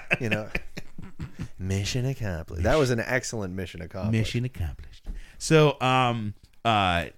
judging, I had a lot of fun doing it. It's just. Well, I'm glad that you did because, I'm trying to get you more involved in things, even though you did skip a whole week of Grand Prix events. Yeah. I need at least a 2-month. I need a schedule. You do have a Maserati where you could bring it to any event. That is true. I don't know why you just like. That is true. Okay, so let's tell John what happened yesterday. We're supposed to. Come here for the meeting. Yes. There was a Cortile meeting, Zoom meeting. I said I'll come over. We'll do it, and then we'll do a quick like F1 podcast or something. Yeah. I come over after work. I call, no answer. Knock on the door, no answer. Ring the doorbell, no answer. So I'm like, I keep knocking, no answer. And I'm like, I don't know what's going on. 17 minutes, I'm out there knocking on his door. No answer. I go home. 10 minutes to spare to get on the Zoom call. He goes, I don't know what happened. I passed out. Like I was out there 17 minutes, like knocking on the door. Okay, so ringing the doorbell. He was sleeping. I was sleeping. I went to the gym that day for the first time in a long time and actually lifted some weights. I felt great, but I got home. I'm like, okay, the Zoom is at 6. I got a couple hours. I'm just going to rest my eyes. My mom said, I'm just going to rest my eyes. Not really sleep. You just kind of, well, I went apparently into a mild coma because the fact that I didn't hear and Kona didn't go nuts. I don't know. I just didn't hear it. So we were supposed to do this show last night, but then you texted me, said, let's do it Friday. It worked perfectly. So it actually worked out perfectly because I really wanted you to be involved in the Grand Prix. Yeah, I'm really glad we had another show in a different perspective because, with the other club. Yeah, because I thought you had a really good experience. I had a blast. Yeah, and I did want you on the Grand Prix debrief show. Do you think that we'll all the judges will be in next year as long as they don't, if they're low, I mean, I hope so. Yeah, I thought it was a good group. It was a good group. I liked it. I think it, like, for me, so it was Jason, the head judge, and then 2 groups of 3. I mean, I kind of focused on the story. Chris kind of focused on taking notes and maybe being a little bit more technical. And then Ian was basically, he literally had notes about every single car. And was much more of like the detail guy. So we had a good combination of, because then we would step away, discuss, and it was, I think, a 15 total points, 5 for body, 5 for interior, 5 for engine.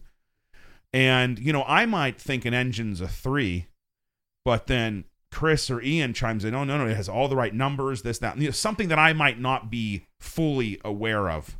Like, you know what I mean? So I think we had a nice combination of 3 good synergy there. Good opinions that all came together to judge a vehicle. And and it was a nice way to spend the day, talking to people, looking at their car, hearing the stories. It was a very nice way to spend the day. Hopefully John gets an Italian car. He can join us at the Cortile. Oh, this is happening. This is happening. Yeah.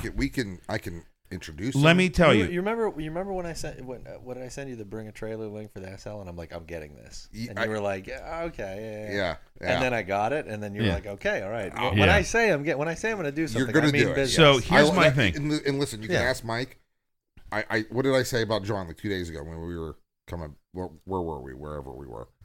And I said, I like John because once he's like, he has like a vision of something, he does it. Like he finds a path. Yep, that's a good thing. So put race team on your vision board because race team is on the vision board. Yeah, so I mean, I'm not joking. It's there with the with all the other ideas. Yeah, but exactly. Race team is a great one. I would love next year if we had an Austin Healey or a Triumph racing in one of these categories. I loved that. I had when I worked at Samsung, my desk, my whole area was like a little lab.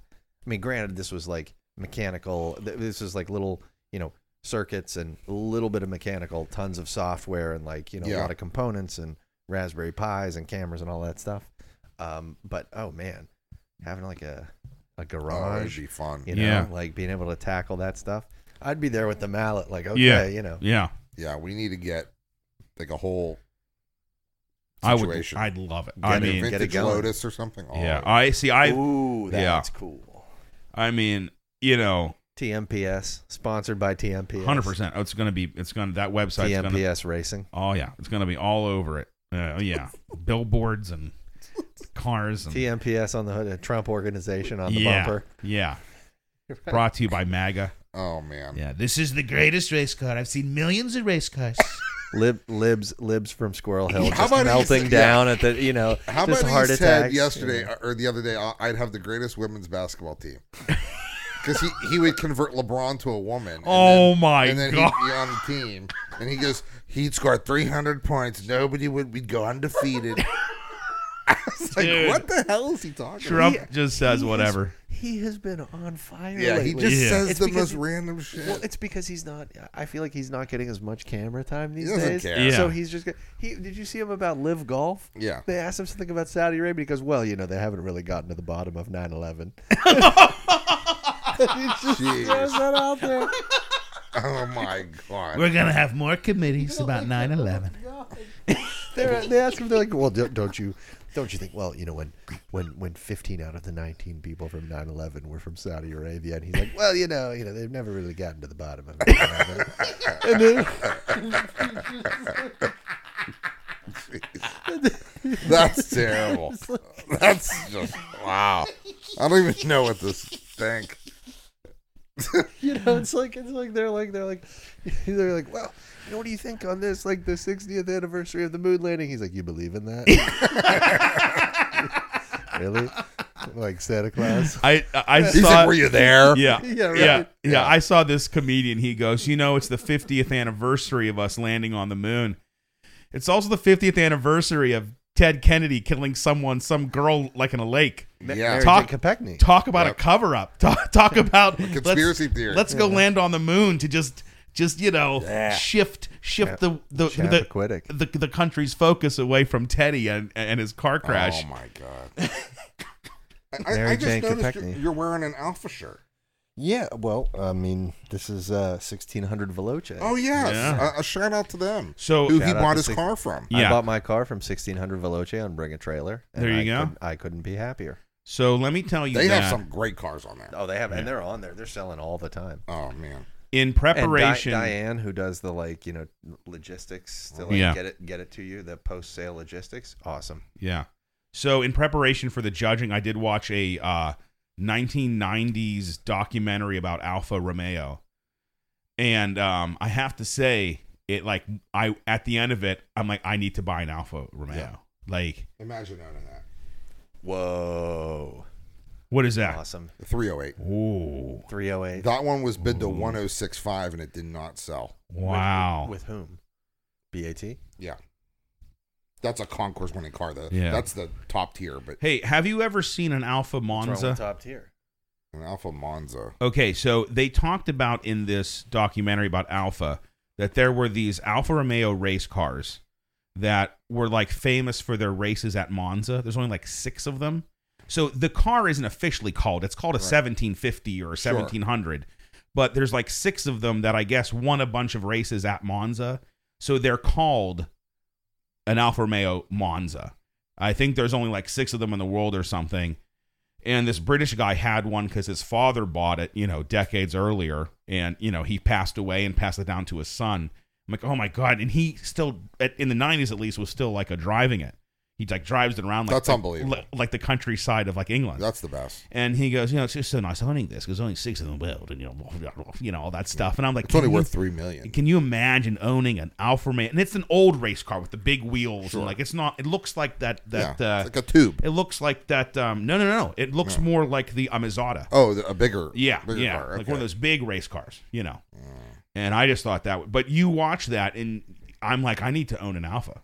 Yeah. Now I understand why the Alfa Romeos have such a presence. Like, and they do still mean, even though it's run and owned by Sauber, it's a heritage car. Yeah, Alfa Romeo does have an F1 team. I mean, there's Alfa Romeo. I mean, it's not like they're gone. No. They're currently racing this weekend in Hungary, by the way. They're a big deal. Yeah, so I kind of want an Alfa. I got to learn how to drive a stick, though. I'm pretty sure they don't. John's making moves. Oh, you got to. I don't know how to drive a stick. Oh, driving a stick so much fun. I'm telling you, you got It's the best. It's so fun. I need to just go find a cheap car because I'm not going to learn on your Ferrari, obviously. No, you're not. So did you see Jason's face? No, that's not happening. No. So we can see if my old Subaru Forester is still available. Hey, you remember that? You remember that when we were in high school? That car, that was a stick shift. To be honest, if you were just a passenger in the Ferrari and you just watched when I shifted by just listening, because you do it by. You don't even need to watch the gauges. No, you do it by ear. Sound. And feel. You can feel. Yeah. You'll just do it. It'll just you'll just be like, I shift. Yeah. Shift. Yeah. You gotta get the. I mean, depending upon how so good they're all different. This was my thing. It's when you catch. Is it a catch? Is that what they call it? Clutch. Or no clutch. But when you feel it catch is when something like that. Yeah. Everyone has a different catch point. I guess. Yes. So when I was at Volvo, they had this like $5,000 cheapo car that was a stick, and I used to drive it around the detail bay. And I remember I would always stall out because I wouldn't, because as you lift off the clutch, you have to put on the gas, and I could never quite get that coordination down. And man, as a drummer, you should be able to do it. I know, right? Right? 2 feet. I should be able to do it. You also have to drive the same clutch a couple of times to really get it because they're all different. Yeah, there's like a different. You'll lurch a little. The Ferrari is so light. Yeah. And the Lambo is so heavy because it came out of a tractor. Sure. So it feels like night and day. If you go from one to the other, it just feels so bizarre. Can you imagine? I'm just going to take my tractor engine and put it in a Italian sports car. I sent you that one for sale. I will own a Lamborghini tractor. Yeah. I'll park it right in my front yard. Blue and orange. Oh my! You know, Lamborghini was a tractor company. Yes. Yeah. So for those who don't know, Lamborghini started as a tractor company, and then he bought a Ferrari. It had problems. Ferrari was kind of a dick to Mr. Lamborghini. He was an industrialist. I mean, these guys were on the same level and kind of had a little bit of a falling out. Yeah. And then Lamborghini said, well, screw you, Ferrari. I'm going to make my own sports car. And then, of course, it's a much broader story than that, but that's kind of the Cliff Notes. And then because of his... It's not just like when Microsoft created Bing. Yeah. No, that's a little different. A little more extensive than that. But... he took that closer to that Adidas Puma. Yes, he took that tractor engine and put a Lamborghini car around it. Well, and there's a it's sold today for $48,000. Yeah, but see, I want to own a Lamborghini tractor. That is amazing. I want to roll that onto the Cortile. Oh my God, can you imagine? And that's like what an Italian, like if you went by an Italian field and he had an orange and blue tractor like that, you'd be like, that guy's got a fly. Jay, I don't know what we have to do, but I think next year we should have a Lambo tractor on the field. I've wanted one at my show. Kids will take pictures on it. Porsche also had tractors. Yeah. So it'd be great. It'd be great. Well, Porsche started out as just an engineering firm. I don't really know. Yeah. So I went to the Porsche Museum in I think it was Stuttgart. Yes. Yeah, it sounds right. Porsche Museum in Stuttgart. It started out at Ferdinand Porsche was ran a company that did industrial design. And it did industrial design for like the companies that became Audi, for Volkswagen, for Mercedes-Benz, for all the for the Third Reich. Well, hey, I mean, it just is what it is, But it got interested in making a sports car after the war, I think in the 50s, and that's where that sort of like classic 911, the idea for that came out of him making these parts, engines and now, other stuff. Did BMW make cars before the war, or was that a product motorcycles? So they made motorcycles, and then we didn't allow them to make airplanes anymore. So they didn't have an air, and basically they had to start making something else. So isn't that the story? BMWs are. It's not worth airtime. Didn't I text you that one time? Imagine owning a BMW. I guess this is you're a wiener. Yeah. I will say, my sister, my. Yeah, you made the Bob Costas list. You made the all-time wiener list. Yeah, we don't hold back here. Years ago, when we started doing the show, he's like, Costas who do you not like or something? I was like, Bob Costas popped into my head. That guy's a self-righteous wiener. Who's like the wiener? He's like the king of the wieners. You know what? We had a wiener list. I'll have to go back and find it. Bob Costas. Yeah, we had like number one. Yeah, Anderson Cooper. Yeah, we had like a wiener list. Just like real weird. Remember, he had the double pink eye at the Olympics. Oh. Give me a double pink. Get off the TV. Put some eye drops in. Yeah, get Lester Holt on there. Oh God, Tirico. My goodness. Oh God, yeah, terrible. Yeah, when you're like it's double time. Pink eye. When you go, it's time to put Lester Holt in. It's really bad. Get the hook. I mean, where was that Olympics? Do you remember? China? Was that Greece? No, Rio. It was Rio. Oh, yeah, Rio. Well, what was he doing down in Rio to get double pink eye? Yeah, Copacabana. Well, if it was this year, he'd be coming back with monkeypox. Yeah, he's monkeypoxing it. Monkeypox all over his face. They'd still be doing the broadcast. Wow, listen, that's not. I'm gonna cry, dude. It's like it's a mess. You can't get double. You know why I don't like him is because he romanticizes things that don't need romanticizing. Yeah, and he's like, 5 feet tall. He's like Mickey Mantle. What a guy. Yeah, and Mickey Mantle's drunk in an alley. Yeah, like doesn't know where he is. Like beat his girl girlfriend, like whatever. I'm like, the guy could hit a ball, yes, but he doesn't need to be. You don't need to like blow him on air. Yeah. You know what? Speaking of that, we were talking to our good friend Paul on Willie Wing Night Wednesdays at Willie's Tavern. What a guy! Yep. You gonna tell that story real quick? And he was he was just talking about how I'm sorry. You're thinking about it. I'm thinking about it. Yeah. He was just talking about how Clemente was the best talent. Because he's older. I asked him who's the best baseball player you ever saw. He said Clemente by far. Yeah, just how great of a player he was. But no, you tell the story. You tell the story. We're eating, and he's waiting for his food. Paul tells the greatest stories. He goes, well, Martha and I were down in, where's it, Savannah or something? I don't know. Like that. Myrtle. I don't know where they were. Like at a convention or. And then he goes, we were in a hotel. Yeah. And he goes, we stumbled upon a convention. Yeah. Like, because we were talking about crashing weddings or something. And he said, my grandfather was a union rep for the clothing industry, a lot of traveling. He would crash, he would go to these hotels where they'd have these big he would crash high school reunions, conventions, and go, hey, we were on the swim team together. We really funny. My grandfather was hysterical. Really funny stuff. So Paul goes, well, guess what? So he goes, and I'm like he's sitting next to Mike. Yeah. I'm on the other side, so I'm not like paying attention much. But I overhear him say, we stumbled upon this, what looked like a convention. So we had to, I tried to blend in and kind of like crash it. And they got food and some drinks. Yeah. So they just kind of waltzed just poking around, and I'm like, oh, like I'm thinking it's like a class reunion or something to that effect. Yeah. That's how it was brought up, class reunions. Yes. And he goes, do you know what it ended up being? He goes, they spotted us. Yeah. And I was like, what do you mean they spotted you? Like, like you didn't fit in? Yeah. He was like, no. And he goes, it was he goes, it was an African American mortician's casket convention. These are two rather white individuals. Yeah, they're the whitest people ever. And I'm like, I'm like, wait a second. It was a black. I thought he was funeral home. Yeah, black. He said they had like the caskets out. Yeah, because he was like, oh, Martha and I were seeing what our future was looking like, and we wanted to pick out some nice caskets. That's what he said to them. We were just checking out the future. But those three things: African American, mortician. Caskets.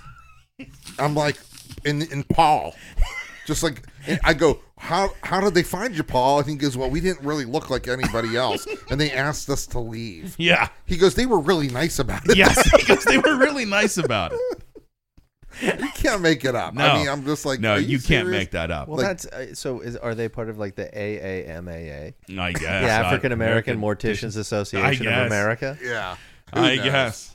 That's I funny. guess. And obviously, does that exist? The African American Morticians Association. Well, they had a convention. Yeah. AAMAA. What wasn't it? The Connor, Morticians. You okay, girl? And cemetery. You all right? Pall bearers. That's hilarious. Are you going to Bing that? I'm going to Bing it. Bing. And Bing. And I love how Bing. They're like only affluent people use Bing. I'm like, nobody uses Bing. There's blackmorticians.com. Is it a porn site? Networking news and that's horrible. Networking news and needs for funeral directors serving African American communities. Yeah, there it is. Black wow. Association. That makes sense. Yeah. Well, hey, I mean, everyone dies at some point. Yeah, it makes sense. I'm looking if Black Morticians if there's any in our area. Yeah, there's got to be. Has to be. All right, guys. We are approaching 2 hours. Is that long? We're at 1 hour 48 John minutes. needs to come on more often. We have a good time. We have a great time. We have similar interests. Yes, I'm 100%. We just got to, I mean, technically the Michael Pinchak show goes out every Friday, but that's not like some kind of set thing. It's just a nice end of the week thing. Wrap up the week. Formula One is in Hungary, at the Hungaro Ring this weekend. Oh, I can't wait. This is I'm thinking it's going to be a Ferrari weekend because this track's all about cornering speed. They're going to sabotage Leclerc like they always do.